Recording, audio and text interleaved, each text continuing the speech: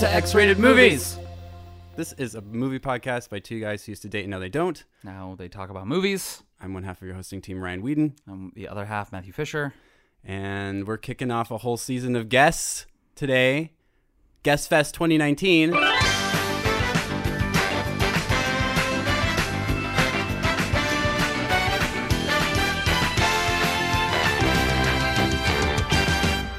With the multi-talented musician, producer, and movie lover, Eric Blood. Hello. Hi, how's it going? It's going great. Thank you for coming on our show. Thank you for having me. I was shocked, frankly, when I asked if you wanted to come on, and you said yes. So I'm pretty easy. I'm a listener, so yeah, and that also Even was more shocking. shocking. Do you want to tell our audience a little about yourself? You can say no. no, Google me. He's kind of a big deal. Yeah. I see you're wearing a Scarecrow video T-shirt there. I am, Yeah. yes. Oh, It's- really? Yeah, it's one of these like limited Oh. edition shirts that they made that I was in LA, I live in LA, and I called my friend Ben Horak and said, will you please, if you have the day off, go to Scarecrow and get me one of these shirts? What do people think of it in Los Angeles? I don't know what people think of anything in Los Angeles. Oh, really? I don't care. Good answer. Yeah. Wow. Okay. So yeah, you used to work there, right? Mm-hmm. I worked there for a year, my last year of school, and it was great. It was great. I worked under the original owner, George Latios, right before he sold it to some weird dude who apparently wasn't allowed to have a business or whatever. Like, Yeah. Ooh. I mean, I don't know the whole story, but there's like a interim owner Yeah. there. there that's was like, some shady stuff. There was something weird going on. Yeah. Hot goss. Well, don't 'cause know I have a about friend this. who tried to like make a documentary about Scarecrow, and like he kind of like filled me in on some stuff, but it never got completed. But Did a bunch of goons come and say, we're going to have to take that footage from you. my favorite Scarecrow story is the Courtney Love one, because her favorite piece of art is I, Claudius. And so like Scarecrow was like the only place in the state that had it, like in the late 90s.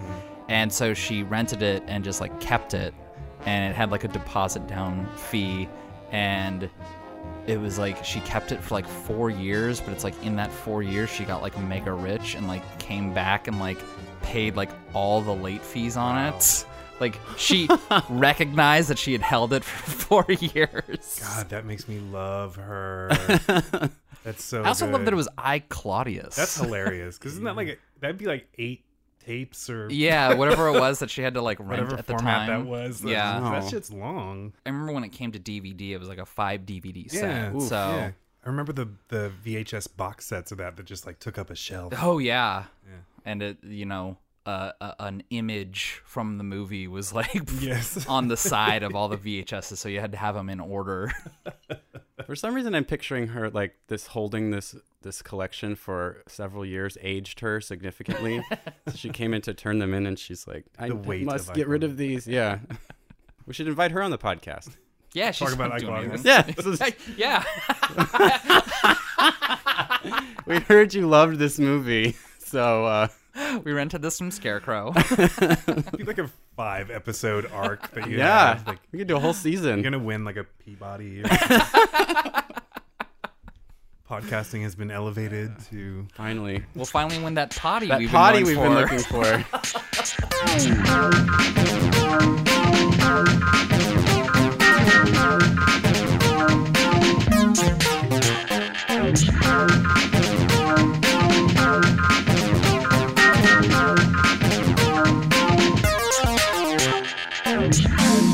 Maybe we should just dive into the movie.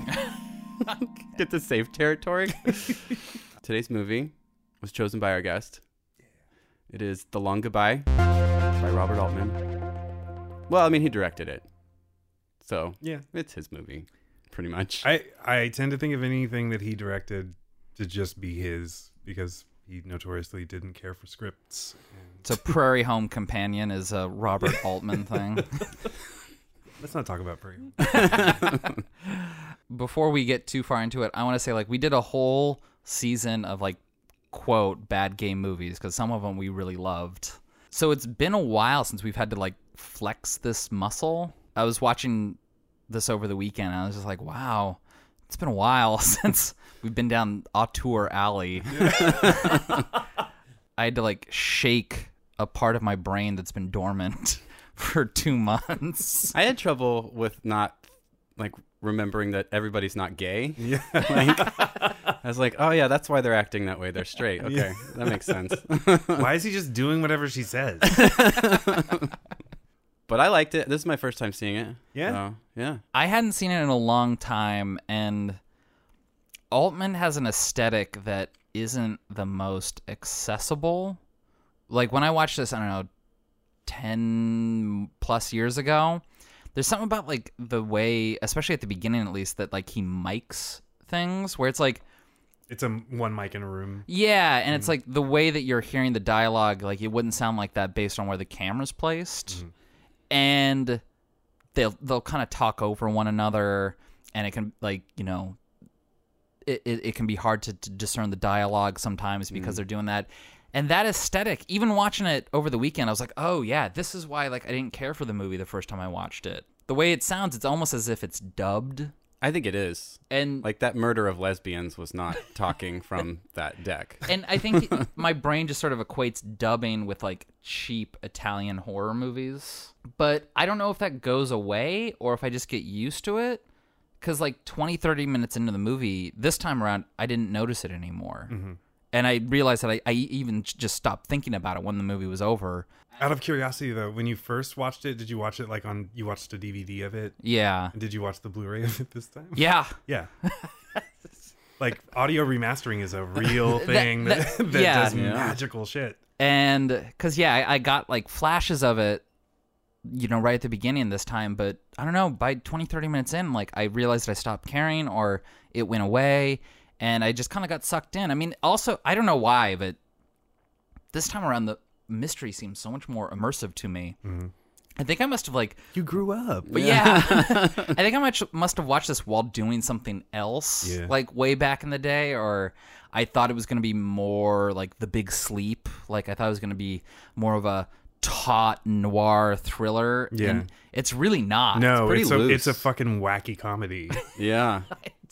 I think it is. I mean, it's bleak and beautiful, but it's funny. It's so funny, and I don't know. I see that movie more than any other movie kind of reverberate through the cinema zeitgeist of the last 20 years. I mean, I saw Big Lebowski, like that. You know, the Coens looked at this and like, oh, let's just make it a little funnier. Yeah. And that's how the Big Lebowski really was born. Yeah, pretty much. Yeah, and then Paul Thomas Anderson, to me, like he just keeps dipping into that well. Like Punch Drunk Love, I refuse to believe that Adam Sandler is not based on The Long Goodbye's Philip Marlowe. Oh. Blue suit and all. Like it's and there's shots of Adam Sandler in the grocery store in Punch Drunk Love that perfectly mirror that amazing opening grocery store scene in The Long Goodbye. Where is that Bud Court? Oh, with the nasty white boy afro. Mr. Marlowe, the lights in your car are on. He looks just like Bud Court, and Bud Court was in Brewster McCloud, which Robert Altman also directed before that. Okay. So they could have been possible. friends, and it might have been before Harold and Maude or during or whatever. Wow. I don't know. Yeah, this movie was 73? 72. 72? I may be wrong there. Yeah, it was somewhere in there. Yeah. We're close. Because I looked up, I wanted to see how close this was to Chinatown. And Chinatown was 74, and this movie predated it by like a short amount. Chinatown is hailed as like the great neo-noir masterpiece, but I was like, well, this is the one based on a Raymond Chandler novel. Like, why don't we see this one pop up more in... Because people hated it. Like, I mean, like Raymond Chandler nerds hated it. Like they were like, you changed the end of the book. Have you anybody read the book? I did read the book. Okay, Yeah, I've yeah. read the book as well. I love the book. And he changed it a little bit. I mean, aside from the of course, setting it in the 70s instead of the 40s. You know how people are about the shit they like? Like, Yeah. like you're not allowed to change that. You can't This is have original a girl Star in it, Wars or you nerds. can't- I was going to say, the last person I trust for opinions on comic book movies are comic book nerds. Yeah. Like, I just... Yeah, no, you have to think about movies, not not source material. Like, Well, and I think it's good that it's not like the book, because the book is super convoluted, and I mean this movie is still pretty convoluted, but it's really simplified compared to the book. I remember the book as just being windy all the book, throughout. yeah, the book is very. It's Chandler's longest novel. I've read all of those books, all the Philip Marlowe novels, and I love them so much. But that one is different. That's the one that's very different. It starts differently. He doesn't speak the same way that he speaks in the other books. It's really weird. Okay. Well, apparently this movie is very different from all the other Philip Marlowe movies too. Yeah, well, they're usually not funny. And Like we hard-boiled- can agree it's a comedy, right? Like, I mean, I laughed, but I don't know if it's intended to be a comedy or if it's just intended to be a drama that you also laugh at. Like, I don't know if that makes sense. No, that does make sense. But like life, like how, Yeah. like we're not really. I don't want you to be laughing at the shit that I do, but sometimes I'm fucking funny. Well, it's like theater majors always say that there's only two genres, musical and non-musical. Yeah. Get the fuck out of here, man. But I kind of feel like that's what's going on here. Like, it's a drama and, like, funny shit is happening, but I wouldn't call it a comedy necessarly. Well, all right. I wouldn't say, like, RoboCop's a comedy, but I laugh while watching it. Yeah, you yeah. know? That's actually a really good analogy. Like, Robert Altman and Paul Verhoeven both create their own kind of universe within their cinema. Like, there's people talking a way that people don't talk. People act a way they don't act. Oh, yeah. But it all works. If you like it, it all works. Or if you're willing to, like, kind of sink into it, then it all works. Yeah, and, I mean, this might have been the first Altman film I seen. Was either this or Gosford Park. And I remember, a couple years ago I watched Nashville with some people, and I don't know how I convinced them all to, like, sit down and watch this movie with me that I'd never seen before. And it's like the first, like, 20 minutes of Nashville, you're like, oh god, this movie's 2.5 hours. What did I get these people into? But I don't know, at like the 40-minute mark, Amazing. it starts like folding in on itself, and then you kind of get sucked into it. And the people that I was watching it with, like, one person said, like, oh, this reminds me of Shortcuts. And, like, they didn't, like, Altman wasn't a name to them. Like, they weren't making that connection. Someone else said that it reminded them of Prairie Home Companion. And, like, once again, it was like they didn't know who Robert Altman was. Like, they were just making connections with other movies that they've seen. So it's like he has a style, like, that was defined fairly early in his career. Yeah. And, like, went till basically Prairie Home Companion was his last movie. Yeah, that was his last movie. Like, it went all the way to his last film. Yeah, and it's a well, like, documented and copied style. I can't, like, I watch Paul Thomas Anderson and then I see Robert Altman. I'm like, oh, well, he's just like, stealing. that's what you're doing. And suddenly Magnolia is not as good anymore because you're just stealing someone else's idea. Yeah, I still like it. I have a thing for homages. I think they tend, if I like what they're homaging, and if you're not completely inept, then I think it's usually pretty enjoyable. But I like to like things. So. See, I need to go back and watch some Paul Thomas Anderson now because I've never thought about that before. That he's just ripping off Altman. Really, like, Magnolia and Punch Drunk Love are when he was really in the Altman hole. I mean, Inherent Vice has a lot of Long Goodbye. It does. in It does. Okay. Although Inherent Vice has problems. There's no relatability to Inherent Vice. Whereas I love Philip Marlowe in The Long Goodbye. He is an idiot. He is like the dumbest person, but I care for him. Like I don't want him to fail because I think he's good. I think he's a good person. He's a good friend. He's not a snitch. Yeah. He doesn't ask questions that he doesn't need to ask. He tries to do right by his cat. Like, Yeah. and even his cat is like, fuck you. But he's just so easy to take advantage of. This is one of the most, like, clear-cut fool's journey movies I've ever seen, where it's like, here's the fool, and here's him going from being a fool to knowing everything. Well, okay, so you were talking about how you read a lot of Philip Marlowe book, or The Raymond Chandler books. Raymond Chandler. Is Philip Marlowe a fool the way? No? No, in the books he's kind of just reading it now, he's just a racist drunk. Oh, really? But if you read it through whatever lens you need to, he's a man. He's a manly man. Mm-hmm. He's broad-shouldered, and he smokes and drinks whiskey. I mean, like- that's the way that like Humphrey Bogart plays him, and like Yeah. Robert Mitchum played him at some point. Those you know? those are exactly how he's written. Mm-hmm. Elliot Gould played him how he is. Like, he's a drunk. He Okay. smokes. He's kind of dumb. Like, Yeah. A quick he's note. not a Lothario though, which is like the. And actually, he's not in the books either. Really, he's not really. He's into women, but he's not like. There's not a lot of sex. Yeah. At least the one I read, they're just like your idea of what a hard-boiled detective novel is. Yeah. Yeah. Like, It's yeah. the archetype. Yeah, exactly. On the quick note of him being a drunk, he goes into that bar and orders a CC and ginger, and I was like, "Well, that's what we're drinking tomorrow, whatever the hell that is." Oh shit! Yeah, a Canadian Club and ginger Yeah, ale, yeah. but then I went to the liquor store and I'm like a fifth of Canadian Club's like $7.99. Yeah. Oh no, we would have been in bad shape. It would probably be a funnier podcast, but But yeah, I was like, you know what? I'm not gonna do that. I appreciate that you didn't. Yeah, I was like, I'll get some real whiskey and then we'll just drink that. I But thought you were gonna find agavit. You know, there's an awful lot of people. You say, what do you want to drink? Oh, I want this, I want that, and a twist of lemon. Balls.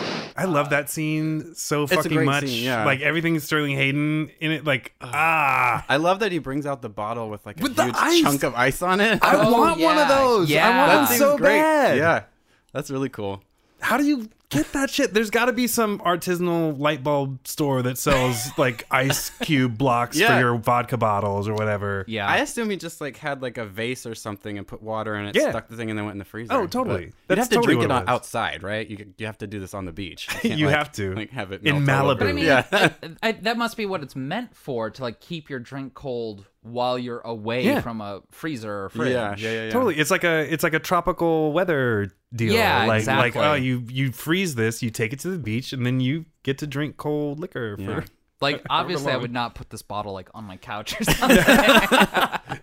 But yeah, that was See, genius. earlier when you guys were talking about like just the world that Altman builds, like I think that he builds a lot through set design and production design too. And so it's like things like that, like Philip Marlowe's apartment building. What is that place? that exists. That's real. That apartment has crazy. been for rent twice since I've been aware of it. Stop. Is it like the Singles building here in Seattle though, where it's like twice the market value because a movie was filmed there? I don't think so. I may be totally wrong. I think it's like $3,000 a month to rent that place, and it is a 1-bedroom, but it's fucking beautiful, and it does have that view, and you have a yeah. private elevator. It's crazy. Yeah.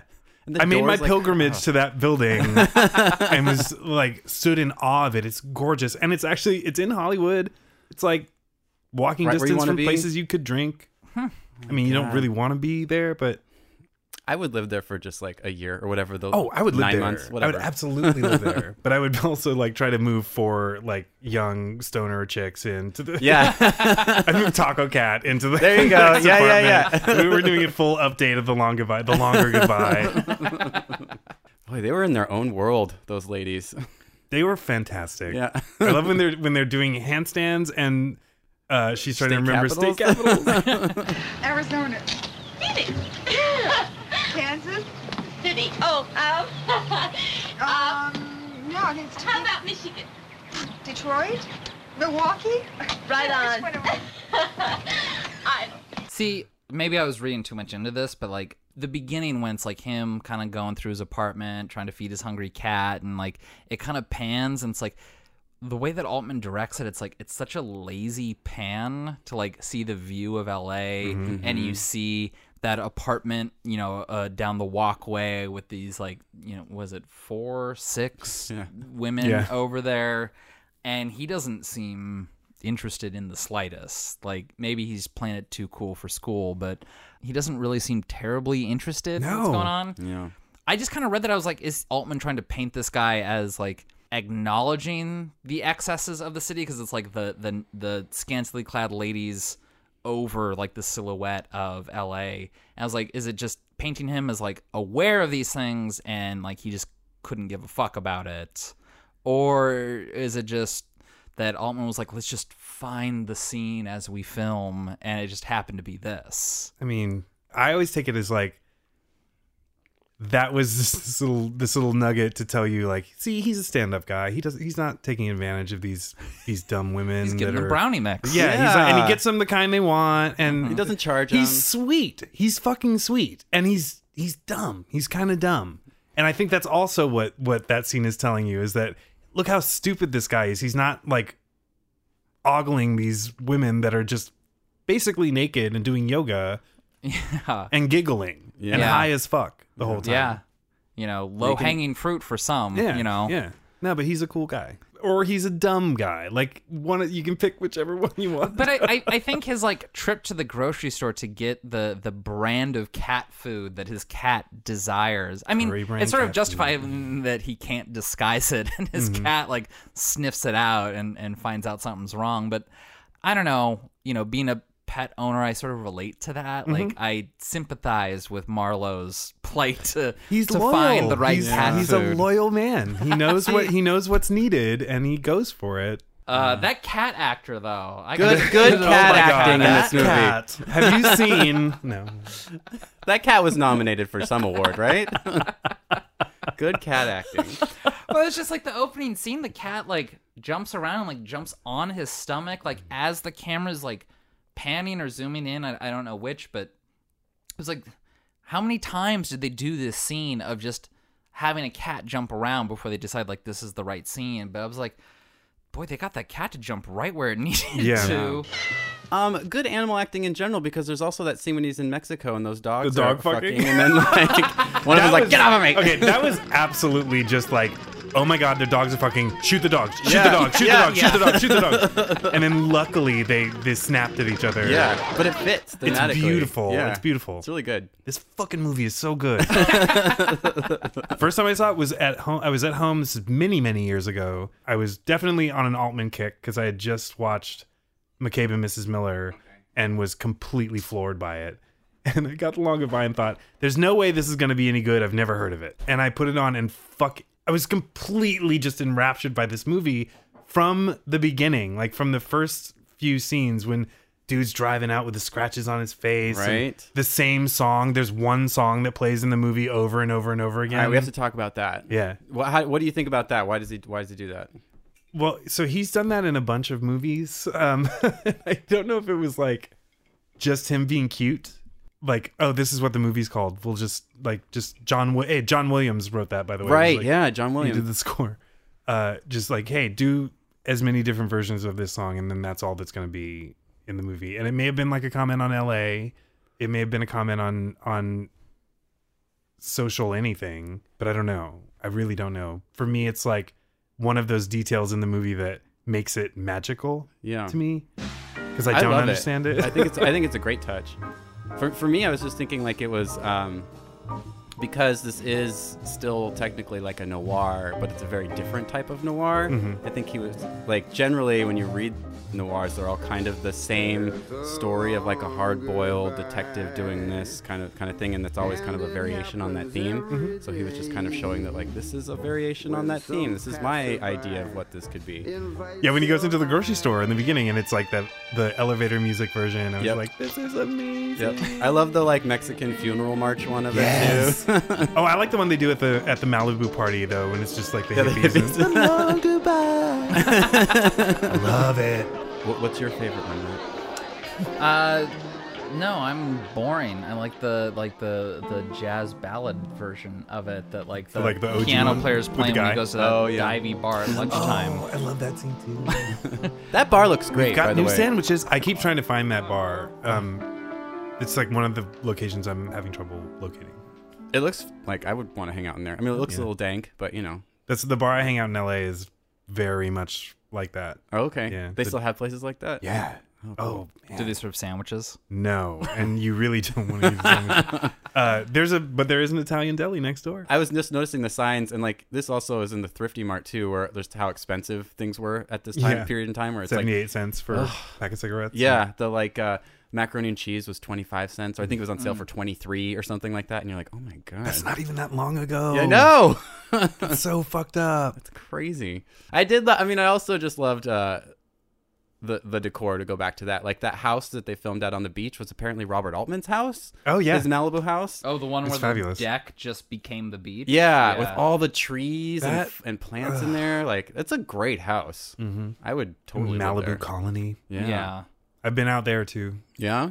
Yeah, What is I made Malibu all these Colony? pilgrimages because I want to see them to see if they actually You went to exist. like what is it's like a little gated community called like La Malibu or something like that. That's literally Malibu. Like that's the Oh. Malibu Colony. Like Oh, okay. where Mel Gibson and Whoa. all those fuckers live. Does the security guard do horrible movie impressions as you pull in? Hi. Hello there. What can I do for you? I have an appointment with Mrs. Roger Wade. What's her first name? Eileen. Well, what's their address? Jimmy Stewart? Right. Right. Go on in. Thanks. That guy was bad at his job, right? Like, he was just kind of letting anybody in, I felt like. Who wasn't bad at their job though? Yeah, good Like, point. remember the goon that's supposed to follow him? Yeah, that's good like point. that just is like he was so cute too, and he's just like, I guess I'm just Yeah. the goons, man. Yeah. Arnold Schwarzenegger is a Arnold goon. Schwarzenegger. Schwarzenegger. Uncredited goon. Oh my gosh, you see him in his underwear. And he's Yeah. got that horrible mustache. I liked the mustache. I was didn't mind the mustache. so bad. I don't want to look at Arnold Schwarzenegger anyway, but like the mustache didn't. He's jacked detract. in this movie. Oh Yeah. my god. This must no been shit. fresh off of Pumping Iron Yeah. or something. God. Well, I thought he was big in Commando, but like that shirt is like busting at the seams. Well, I think if you put him next to Elliot Gould, he's Yeah. particularly good point. Anybody in that movie though, like it was all like these little tiny Jewish guys. Yeah. Okay, so this is the scene where he goes to Philip Marlowe's place to collect with the Yeah. goons, and then his girlfriend comes in Oh yeah. for a Coke. I mean, I don't want to steal your narrative here. No, I just wanted to bring that up. Okay. Yeah. I had forgotten how this scene plays out because, like I said, it's been I'm gonna say 12 years. I'm gonna just go with 2007 was the last time I saw this movie. So she comes in, and I'm sitting on the couch, and I'm both like, you know, you're trying to balance out just like experiencing the film and being analytical. So I'm like, okay, girlfriend comes in. This changes the dynamic of what's happening here. I'm like, okay. Logically, they're not going to want to do anything too gruesome in front of the girlfriend. Yeah. Right. Yeah. So, like, my analytical brain is working this out. It's like, okay, they're going to say something threatening, or they'll do something that, you know, potentially hurts Marlowe and frightens her, and, like, she's the audience proxy here. And, like, if she's frightened, then we're frightened, and, like, you know, all the transitive properties of her character will reach us. And then he hits her with that fucking Coke bottle, and I gasped. I did not see it coming. Because you're Marlowe. The audience is Marlowe. Yeah. You're supposed to be him. I felt blindsided. Like, Yeah.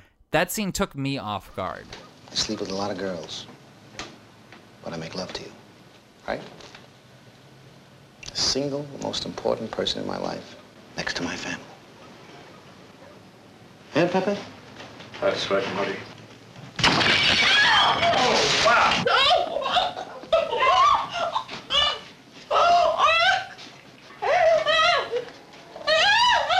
It's shocking. It continues to be shocking to me that like I've watched this movie maybe twice a year for 20 years, I don't know. And god damn it, like it's just so fucked up. And following her all the way back to the car while she's screaming and crying, Covered in blood is horrible. And then it's brilliant filmmaking when they bring her back into the room Yeah. with the shit on her face. Oh my god. I left the hospital that night, and I was really upset. What was I? Haunted. What? Haunted. That's it, haunted. I was haunted, absolutely haunted with the idea that somehow I'd not been fair to her. That's brilliant filmmaking. Yeah. It's brilliant. I mean, it really zigged when I thought it was gonna zag, and I don't know. I just like the image of like the glass shattering is like still there for me. Yeah. Because I don't know. I've seen this movie before, and I didn't see it coming, and it even like the pacing of it kind of came at a weird point. Like it didn't feel like they built up to it. No, they built down to it. Like Yeah, he gets really he looks at her quiet. and holds her face and says some really sweet shit to her, very softly and very slowly. Like, I fucking hits her with a I bottle. felt something was going to happen. I knew that the tension was building, Yeah. but I didn't know what. That was not where I thought it was going to go. Oh, see, I was the exact opposite. Like, I thought he was like, ratcheting things down, like alleviating the tension. Like, like the end of like Carrie or something when it's like she's bringing flowers to the grave. Like, you think this is the end, and then like a hand comes out. Yeah. Like, this is like, that's what Altman did here for this scene. Like, he lulled me into like a sense of safety, and then he like hits me over the face with the glass bottle. He creates this mega villain, It's like in a, and then it just goes away. yeah. He gets the money. He gets and the money and He it wins. goes It's away. resolved. Actually, yeah. He does win. Yeah, it's noir. Like only the good get punished, and Philip Marlowe is a good guy. So I still think he's a good guy. Like everything he did in that movie, I can totally stand Yeah, behind. yeah. Even taking his he had friend a across chance the border. to probably sleep with what's her name, Nina Van Pallant. Yes, Elaine. Elaine. Yeah. When what's his name gets drunk after that party and passes out, and they have that like romantic dinner on the patio. It's like they totally could have boned like any time during that. but he was so drunk, and yeah. I mean, he was gentlemanly. He was just like, Yeah. we're fine. Well, Yeah, I took a note early on during the scene where Marlowe's hauled in to jail for a couple days, and they're taking his fingerprints. That scene when he puts his inky hand on the two-way mirror or one-way, whatever it is, and you have that like black handprint at like where the camera's seeing things. I'm like, fuck. Just auteur. Like, everything about that whole thing is amazing because there's also the I guess it's not a deputy, but the underling black officer, yeah. Oh, who's yeah. talking to his boss, and his boss is super fucking condescending. Yeah. And once he goes inside, he says, He's the cutie pie, Lieutenant. You're the smart ass, you little hunky bastard. I love that Altman was still like counterculture-y, like Yeah, I like that scene too because he's the guy who's leading Marlowe back to get the questioning, and they go through a room full of like black men waiting to get booked or something. And like the dude that. from the grocery store, yeah, who is the real hero of the movie, Right. Because he busted the pig that busted his girl, yeah, that's right. That's right. exactly. Motherfucker, man. Where's his movie? Well, because when Oh my god, let's make this movie. Let's write a comic book about that. About that incident between the grocery store and then a little pre-sequel, like a Rogue One, A of side Long quest. Goodbye. A There you Rogue go. One, yes. Perfect. In the Robert Altman Altman, universe, Oh my extended God. Robert Altman universe. The RACU. Let's do it. Yeah. But well, when Marlowe's like when he's released, like he's like in like the holding cell or whatever, and like with the bunk beds, and the dude above him is like The Carradine guy. He's like, Possession is what you get in here, boy. Possession of noses, possession of gonads, possession of life. It's a weird world. But that rings true today. that rings Like, real It true does. today. No, everything he said was totally legit. And this just like is in what, Nashville, 40 the years guy, later? the guy the van that goes around spouting off his like platform. Totally. It's like, yeah, no, I'm totally voting for this guy. Yeah. But when he's getting interrogated, like the dude is calling him a fag. Yeah. But he's like, I'm a Multiple fag too. Yeah. That sounds like a fag. Fag? Is that what you are? Well, I'm a fag, but I You want got to know what you ladies' need. drawers on? Anybody with Philip Marlowe's got to be a fag. Sounds like an Exeter Academy fag. Right. I felt like that was just an easy deflection. Yeah. Oh, was it? Yeah, I think he was just like, yeah, call me a fag, whatever. I'm a fag too, blah, blah, blah. He was basically saying like, oh, you can't bother me with the things that I'm saying. Yeah. Like I'm tougher than you, Okay. That's how I took it. Okay. but you can't rattle Philip Marlowe. Well, so in that scene, I took down a note that Marlowe has a disdain for law, but a respect for order. Well, hello, Mr. Fancy Pants. Yeah. Because Yeah. and, like Okay. I've Okay. never read any Raymond Chandler novel. All my I think I've only seen The Big Sleep. I haven't actually seen any of the other like Philip Marlowe things. I'm missing anything. But like I don't remember getting that impression with The Big Sleep, at least. And maybe it's just more apparent here because like we're out of like the noir sensibilities, but it's like even the way the film climaxes, you know, spoiler alert, he shoots his friend that got him in this mess. This is like an hour and a half after I took this note down, and it's like he shoots his friend because he spent basically the last hour and a half trying to save his friend's ass, just to find out that it was his friend that got him in this jam to begin with. And like that breaks like order. Like, you're supposed to be able to trust your friends. Yeah. And you can't. And so he put it in order. Yeah. Oh, you've been dead? Now you're dead. In like the Philip Marlowe now like you're dead. moral universe, like that is the right thing to do, because this is someone who betrays their own friends. And like, you know, in the Philip Marlowe universe, like, you know, husbands cheat on wives. Like that's the way that it goes. But he kind of respects that. Like he knows. And wives plot to kill their husbands. Yeah. But like cheating, like he understands that it's like a transgression of order. Like between husbands and wives, like they've made this commitment not to do this, but they do. And like it's not a legal thing, but it's like an order thing. Yeah. So that's like the private detective is the keeper of order, not law. Like, like it's you hire a private detective to find out if someone is fucking you over. Right, You don't like, hire one to find out if someone broke the Murdered law you or Yeah. robbed you or you something. call the fucking cops, but you And they'll be call the a first to private tell you that, detective. too. Yeah. You call a And- private detective if you're like, someone's doing me dirty. And yeah, exactly. I just don't like this. Like, Yeah. I want to. Can you tell me what's going on?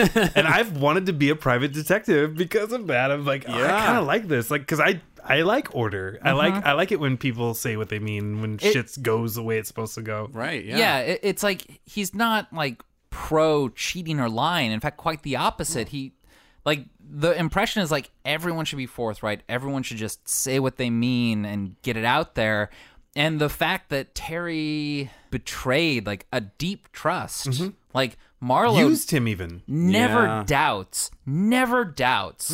that Terry's in trouble or that he's dead. He never thinks that he would have killed his wife. He never questions, why should I drive you to Tijuana at fucking 4 in the morning? Yeah. He's just like, okay, let's go. He also, did y'all notice, plays this stupid game where someone just takes your money from you. Yeah. All he had to do was start the game, and he already won the fucking game. Yeah.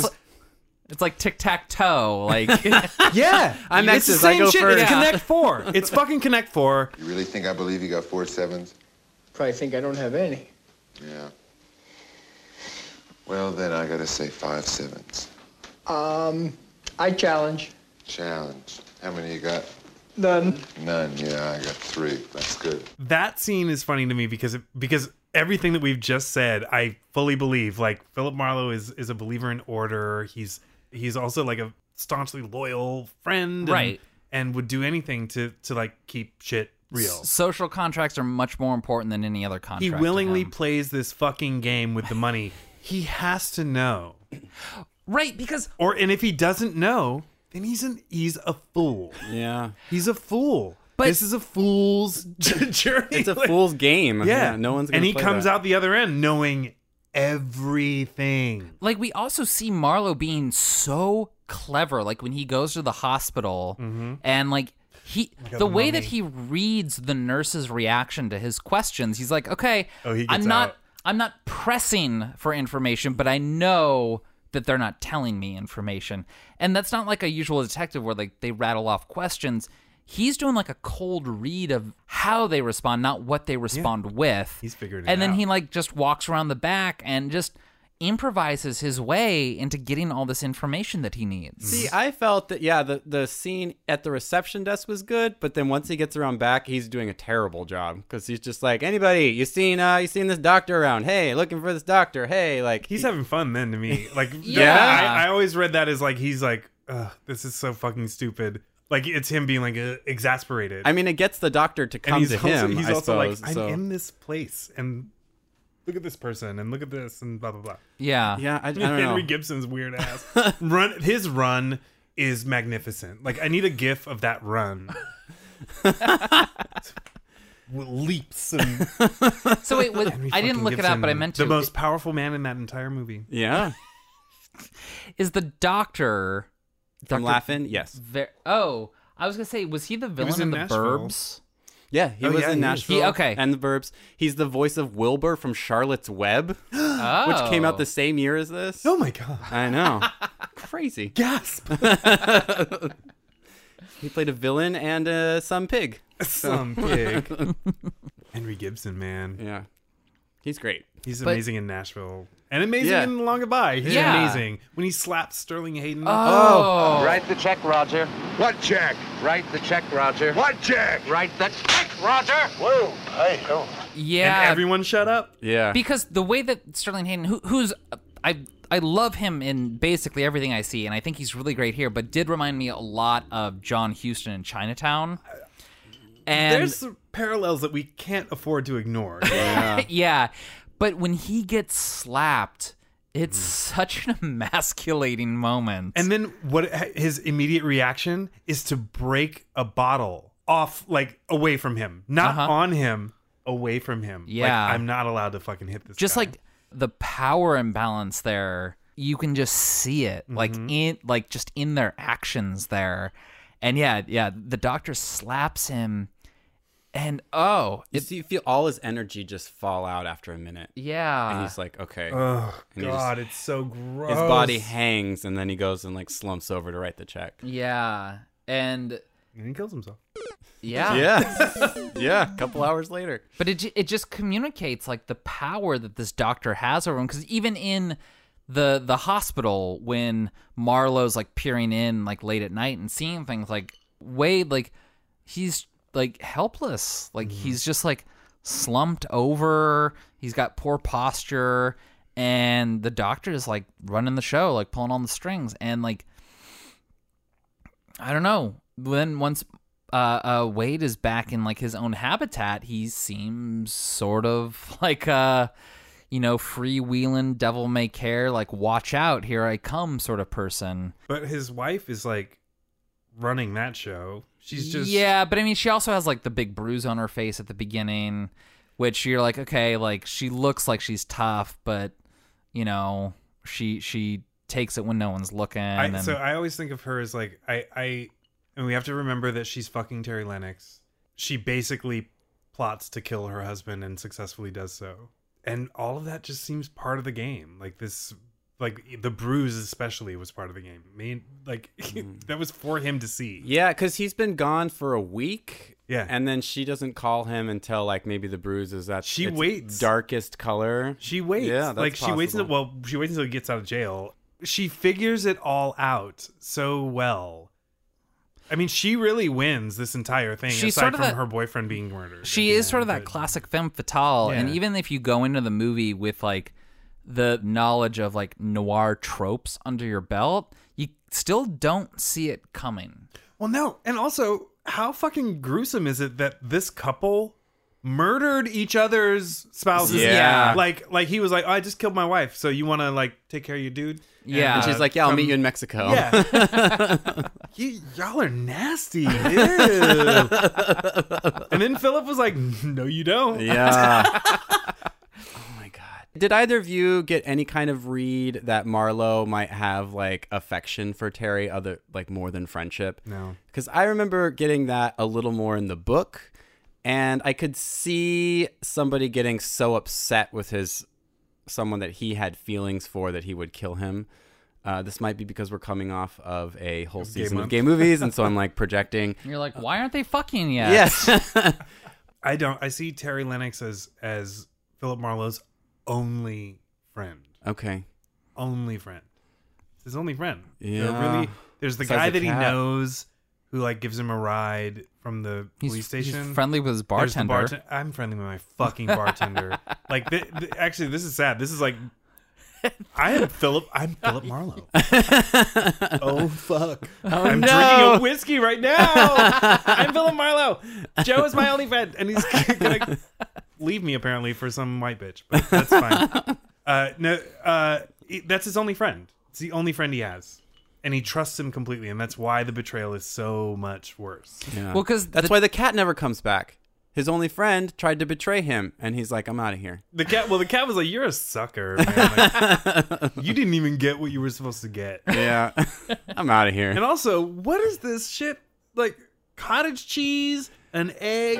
Chaos mix you up just one of the famous concoctions. Yeah, I don't know what he puts in there. I'm like, whatever it is, it looks gross. Just throw it out. The cat was, well, there's a moment in that scene where the cat, like, is about to eat it, and then he salts it, and the cat's like, no. Yeah, what's that gonna do? What the fuck? What am I supposed to do with this? I have a cat, so when I go home, I'll make some cottage cheese, raw egg, salt, and I'll see if he eats it, and I'll report back. Okay, but please wait, do. Don't add the salt first. Like Okay, I want to try both. I want to know if the salt is the thing that made the cat turned be it like, off. oh All no, right. I can't eat that. Fair enough. It's weird for me to think, because, like, for my age bracket, I grew up watching Friends, and Elliot Gould played Oh yeah, Ross's dad. That's Ross and right. Monica's dad. You know, Mr. Geller. And he's kind of a doofus in Friends. Like, that's my first impression of Elliot Gould. So to, like, go back and, like, see him in, like, MASH or Long Goodbye, like, there was a period of time where he was, like, the coolest person ever. Yeah. And, Oh my god, he was the coolest. And I think 69 to like 75. we all just, like, collectively forgot about it. Well, we didn't. Like some of us didn't. Have you guys seen California Split? I'm trying No, not. I I'm really haven't trying watched hard that not one. to just like No, go I make haven't. this an Altman episode for you guys because we'll be here for several hours. But Mine's gotta work tonight. watch California Split. It's like a weird secret good Altman movie. Yeah, I've because heard of as that we one. all know, Altman has the best movies and the worst movies. Yeah. He has some real stinkers. Oh yeah. my god, have you seen A Perfect Couple? No. No. Oh, you have to watch it. Pretty bad. It's the worst. It's embarrassing. Have you seen A Wedding? No. Okay, if you get A Perfect Couple, you have to also rent A Wedding. You know, Because A Wedding is fucking amazing. And when you watch it, you're going to be like, I can't believe I didn't know about this movie. I swear to God, you're going to love it. I promise you. When's you will that? love this movie. When's that one from? It's like 76, maybe. Okay. It's right in Was that. he just pumping them out in the 70s? He really like one a was, year? yeah. He was the fucking Quentin Tarantino of the 70s. Like, Like he boom, was boom, the LA he was the LA Woody Allen. So it was just like make more movies. And Woody, for whatever reason, like had a better track record. Maybe it was all that child vagina or whatever. But Wow. sorry, edit that out.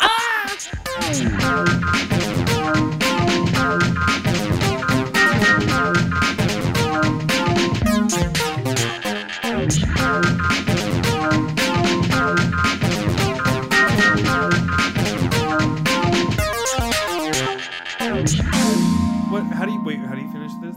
Well, first of all, we're going to thank you for coming on the podcast. Yeah. Thank you for letting me do this. I always like it when a guest just like lets their hair down, the corset's out, like they go all for it. I can do that anytime. At some point, Eric was just like, "I'm showing him who I My am." titties are out right now. He put, just for our listener, he By put the way, his feet they're up on all- the couch. He was like, no, I'm done. I was like laying down on the couch. Yeah. My titties are fully out. No, I was like, take your jacket off, take your shoes off. You're like, I'm comfortable, and like you sit down, like hands in your lap, back straight, and then like My hands are still in my lap, by the way. 20 minutes in, your like feet are upright, like above your head, shoes are off. Weren't you telling us to get naked too? You're just Yeah, like, exactly. Are we going to talk about that? I'm keeping that part. Oh. So, no, I always like it when guests just unveil themselves. The rawer the better is what I say, you know. And you've been very raw, You've so been thank very you raw for with being us. raw with Yes, us. thank you. Happy to be so. Thank you for talking about my favorite movie. Absolutely. Yeah. You picked a good one. So, Hey. yeah, it was great. So next week, I'm having our podcast compatriots from Chicago join us, the Piece of Pie podcast guys. Shoot. We'll be talking about the talented Mr. Ripley. Oh, will we? We will. Okay. Oh, man, I want to be there. I want to be the asshole that just like yells some shit. Every once in a while. You can just stand out there and we'll open the window if you want. I would do that. Okay. I haven't seen the movie in a good 15 years. So Yeah, it's been a while for me I'm too. excited. But That sounds great. I just remember Jude Law is super attractive and Matt Damon super attractive and Gwyneth Paltrow is there. Every time I hear Matt Damon's name, I think of when Minnie Driver said he's hung like a cashew. Let's do our junk and get out of here. Follow us on Twitter at XRatedMovies. Follow us on Facebook, Rated X Movies. Email us x.rated.movies@gmail.com. Give us a review on the Apple Podcasts. Leave and us some love. stars. We love that. Thank you for being a fan and for coming on. Yeah, Yeah. because we want to have you back because you are a great guest. Bitch, you ain't gonna get rid Way of to me. kick off. I'm gonna be the guy that just shows up in the middle of episodes. That's fine. You're talking about something. You're gonna be throwing rocks at the window, being like, "I want in. I want in on this." You're gonna be like, love Martin Scorsese. I would love it if we were recording a full episode and someone comes barging in and we're like, who is? It's Eric Blood at the door. Whoa. Hey, It's like some Letterman shit. I just show up. We'll treat you like Pee Wee Herman treated the mailman. Who's this? Oh my god. Yeah, let's do that. Yeah. Great. Love it. I'm on board. Okay. Until then, keep reaching for that rainbow. Bye. Bye.